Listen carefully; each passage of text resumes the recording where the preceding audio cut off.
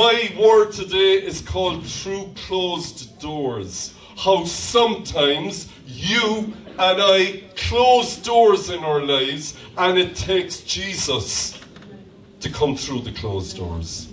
Because we're afraid, we close doors, and we can spend the rest of our lives hiding in fear. But when the Holy Spirit comes in, He gives us a courage. And the door is opened. Amen. So that's what I'm talking about today. The reason I am sharing this with you today is because on Monday I was working on the message for today, and throughout the day I was working and I read this scripture I'm going to read. And as I read it, I knew the Holy Spirit was saying, this is what you have to speak about. So I put aside the other word, and then I worked on this word. I know that this is God's Holy Spirit speaking. That's nothing to do with me, it's everything to do with Him.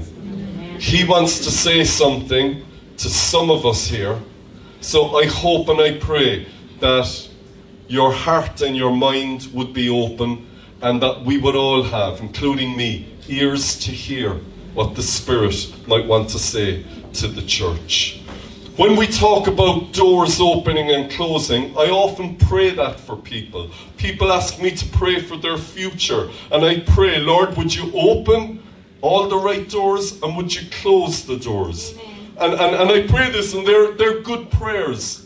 But when I think of doors, I always think of Revelation 3:20, when Jesus said, behold, I stand at the door and knock. If anyone hears my voice and opens the door, what will Jesus do? He will come in.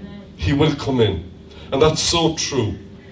But let's take that verse in its context, because while everything we said about it is true, let's just look at it. Revelation 3:19 and 20. And this is the Lord speaking to a church in Laodicea. Those whom I love I also discipline, so repent. Behold, I stand at the door and knock. And if anyone hears my voice and opens the door, I will come in. So, for the door to open in anyone's heart, first of all, if you read this verse in context, repentance is needed. So if you're here for the first time at something like this, and you know that God is knocking on the door of your heart, part of the next step is repenting. Would anyone say amen? Amen. What does repent mean? It means turning away, doing a U-turn, not going the way you were, but taking a new path in life.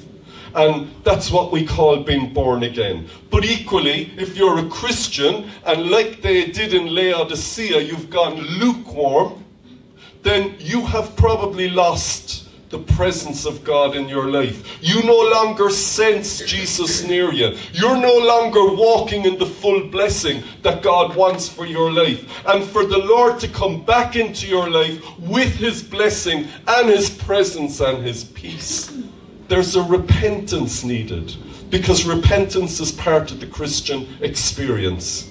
And the Spirit was saying to the church and the Christians in Laodicea, repent of being lukewarm. Turn around again. Love me with all your heart again, and then I will come in. So the Lord is knocking at different doors on different hearts with people in different situations. In that situation, Jesus will never come through the door until we make a choice.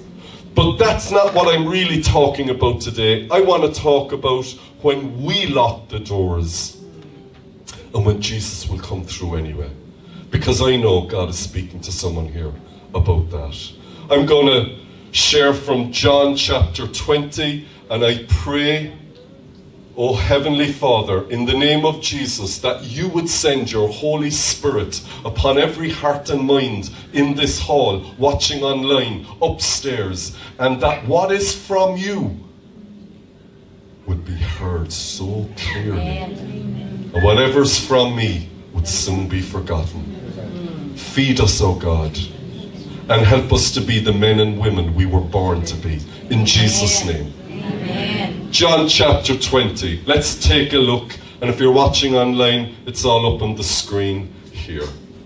On the Sunday evening of Jesus' resurrection, the disciples were together with some others, but they had locked and bolted the doors as they were afraid of the Jews. Then Jesus came and he stood among them and said, "Peace be with you." He then showed him his hands and his side. And the disciples were glad when they saw the Lord. And a second time Jesus said to them, "Peace be with you. As the Father has sent me, so I am sending you." And then he breathed upon them, saying, "Receive the Holy Spirit." Here we see straight away that this is the first day of the week. Your version of the Bible probably says that, but it's the day we know as Sunday. And that morning, Jesus had risen from the dead. Hallelujah. And he had risen from the dead and he had appeared to Mary Magdalene. It was the day of his resurrection. But here now, we see that the disciples were together with some others. It is almost certain they were in what we know as the upper room. That was the room they were hiding in. And there were 10 of the 12 there. Judas Iscariot, who betrayed the Lord, had committed suicide. And then Thomas wasn't at church, wasn't at the meeting. We don't know where Thomas was. And maybe it's because I'm his namesake. I always think Thomas was just busy with life. Thomas was out with all his projects. That has to be done, that has to be done, that has to be done. Thomas was a man about his business. But guess what? If you're too busy for Jesus, you miss out on the blessing. Amen. He should have been at the meeting. He should have been at church. Amen. Amen. That's you and me too. Amen. Okay. So there were the 10, and there were some others. Who were the others? Almost certainly some of the women who were at Calvary, who stood by with Jesus, who didn't run away, such as his mother Mary, Salome, the other Mary, Mary Magdalene. They would have been there. So here they are, gathered together, and they know something is up, but they're a mess. They're a hot mess. They're all over the place. They're not sure what's going on. They're confused. They're afraid. They're probably panicking. I bet you some of them are having panic attacks. There's all kinds of things going on. And we're told by description, they had locked and bolted the doors because they were afraid of the Jews. Fear is like cancer. Fear is like cancer. If you let it go untreated, it will destroy you. Fear is the total opposite of faith. And I know, because I've been there myself, that there are locked and bolted doors in our lives because we're afraid of something. I know we're all Christians. Yeah, and we're human too, aren't we? Yeah. And we're afraid of stuff, and maybe we're afraid of whatever. But they were afraid of the Jews. Now it's very logical because the Jews had just slaughtered Jesus. And the Jews had paired up with the invader, the Roman army, the most powerful empire on earth. So they had the religious establishment, they had the leaders of the society in Palestine who had teamed up with the military power. It's like all of the powers of hell were arrayed against this tiny little bunch of probably mainly uneducated, ordinary people who were terrified for their lives. So no wonder they locked and bolted the doors. My question is, when we don't want to be hurt, who are your Jews today? Who are your Jews? God forbid we would be anti-Semitic. I am not about to launch into some mad theory that people who are Jewish are against us. So if you're watching from the synagogue, feel safe. We're not after you. I'm speaking figuratively, symbolically. Who are your Jews? Because I think we all have, if you will, someone who are like the Jews back then to the disciples. You see, I hear it a lot. I see it a lot. For a lot of people, it's someone in work. It could be the supervisor, or it could be a workmate that kind of harasses or bullies. Sometimes it's a lecturer in college, or another student in college, or teacher in secondary school. Horror of horrors, very often I see it in marriages, where someone is really afraid of their partner of being hurt, and they've locked and bolted doors. It could be a daughter, it could be a father, it could be a friend, it could be the doctor. The list is endless. But I know, and I speak and I prophesy here today, some of us have Jews in our lives and we're afraid. So we've locked and we've bolted the doors. I know what it feels like, I've done it. But what I want to say is listen on. Because that is not where Jesus wants you. He doesn't want you or me to waste our lives, because that's what it is. We waste our lives by being afraid. You were born for something far greater than that. Will anyone say amen?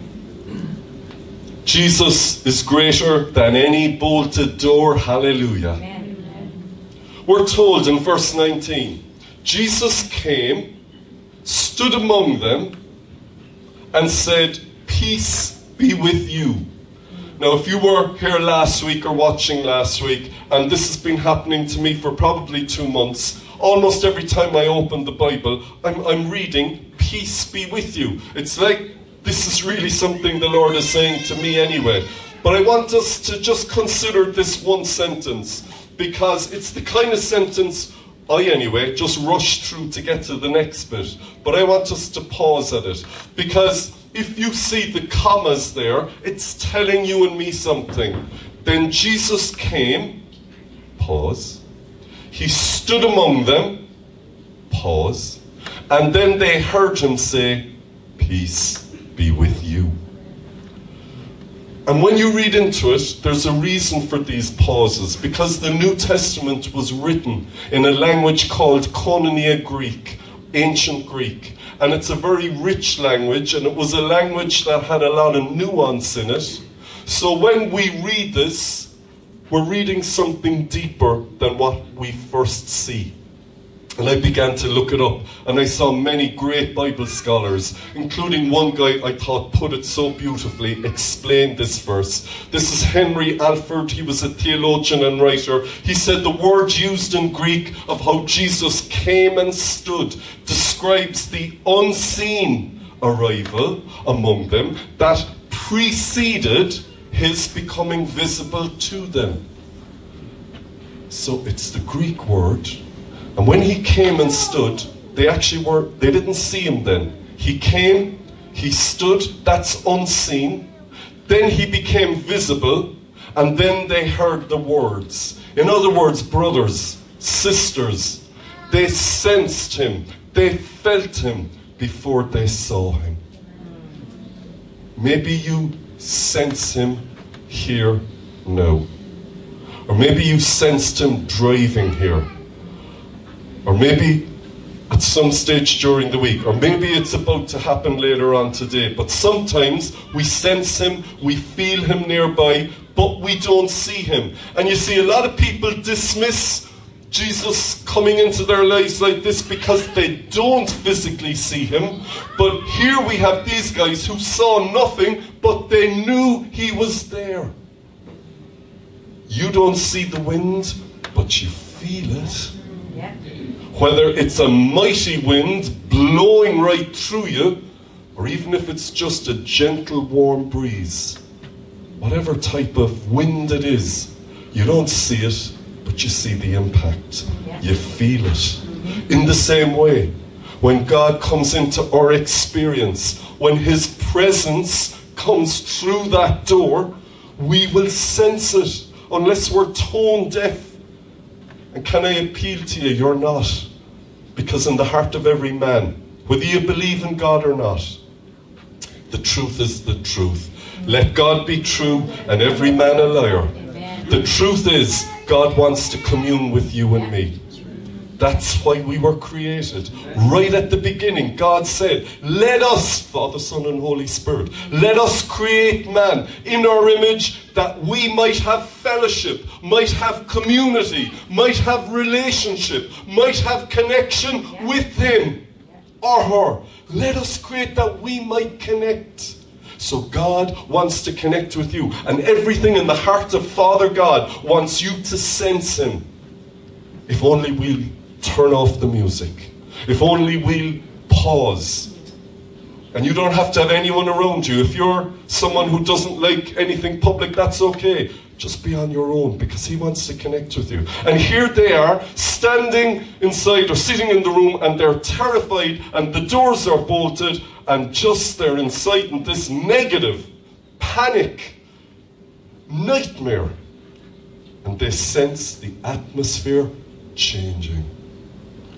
You see, everywhere Jesus goes, he changes the atmosphere. Amen.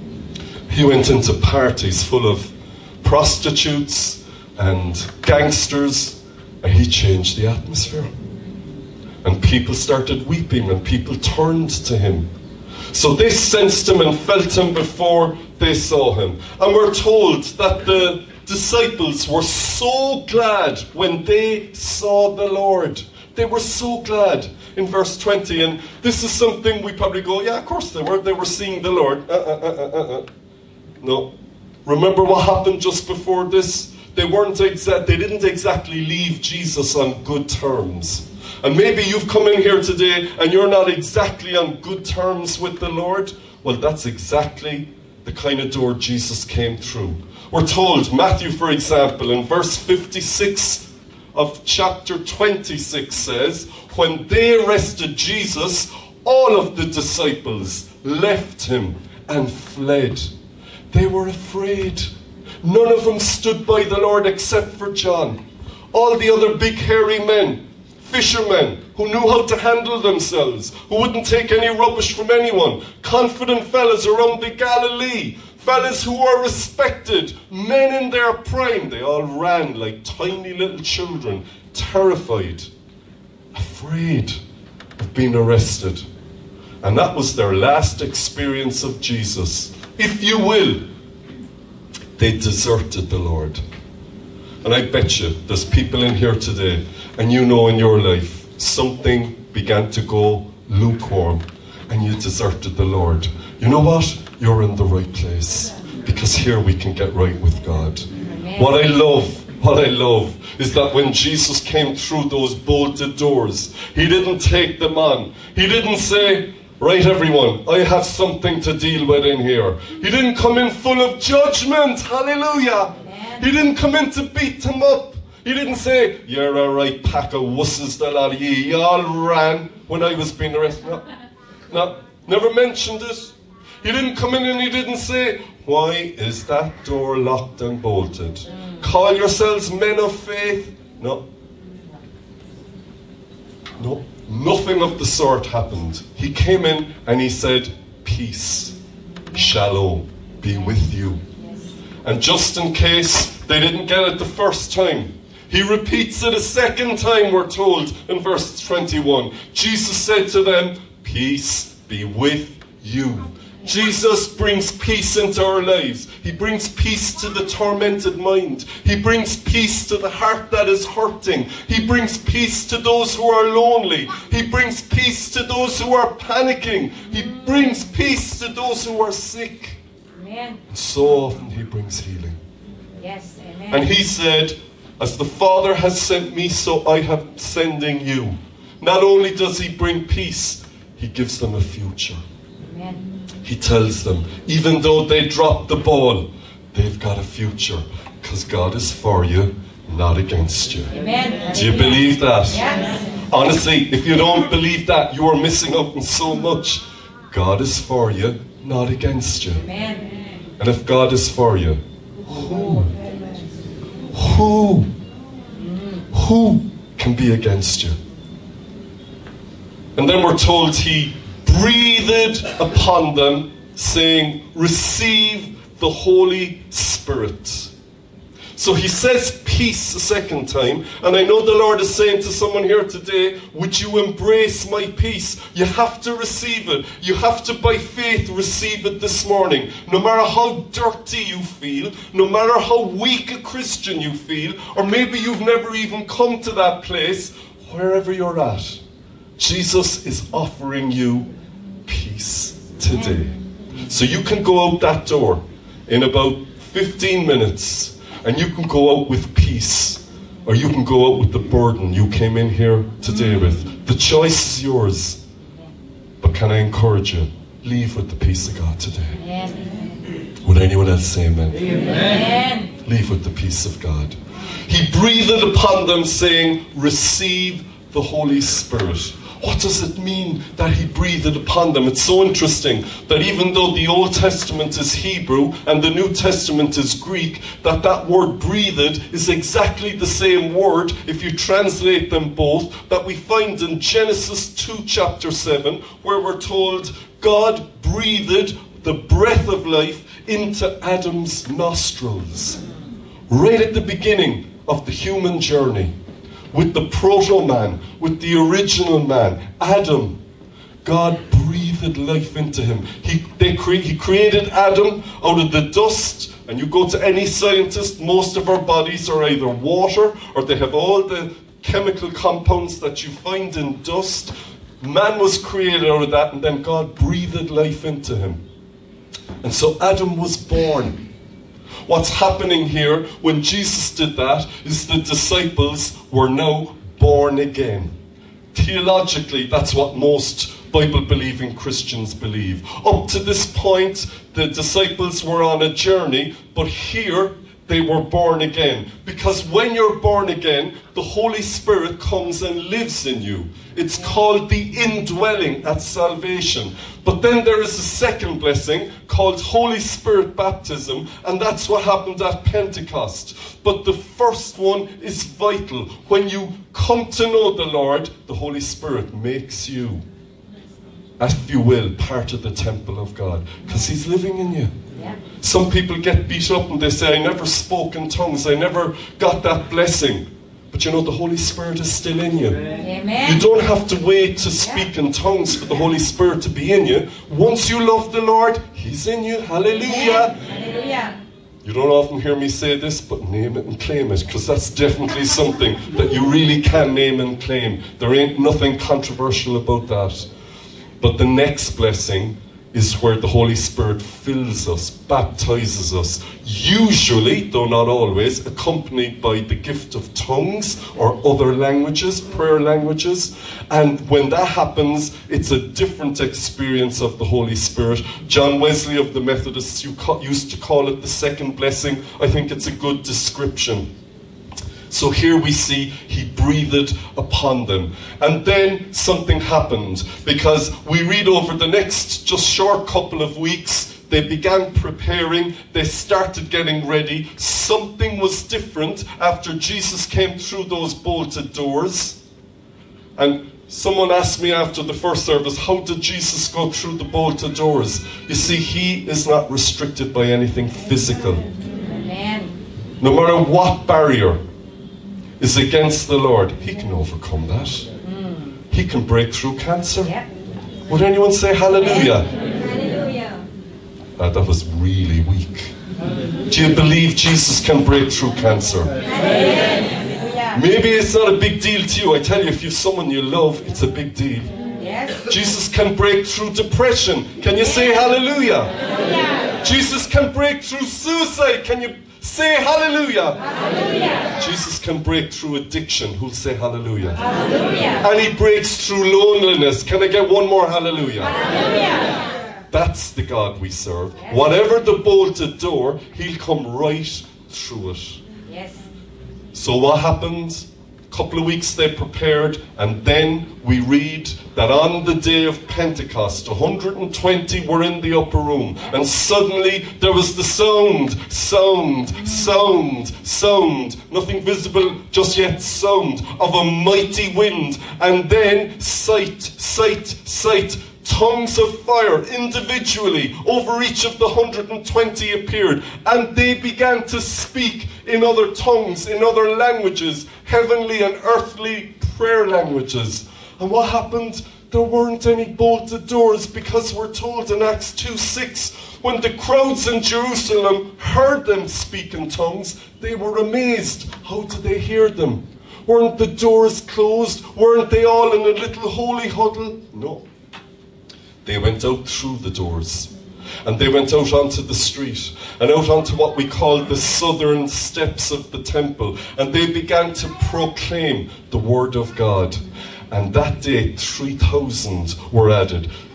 You see, the enemy said, you're going to get killed. But Jesus said 3,000 will be added. And the next day they weren't afraid either, because they were filled with the Holy Spirit. The next day 5,000 were added. Now, which do you want in your life? Do you want fear and hiding, or do you want to be able to go out through the door that you locked? Jesus has come through the door for you. And now he wants us to go out through that door. Would anyone say hallelujah? Hallelujah. Would the band come up, please? Praise God. We're going to sing this song. It's called, what a beautiful name, and I love when it says, death could not hold you. It's speaking of Jesus. If death couldn't hold Jesus, do you think your locked door can hold him? Do you think the problem you have with your employer or your husband or your daughter is going to hold Jesus back from that situation? I promise you, without fear of contradiction, if you allow him in, Jesus will change your situation. The bolted door will not stop him. Death could not hold you.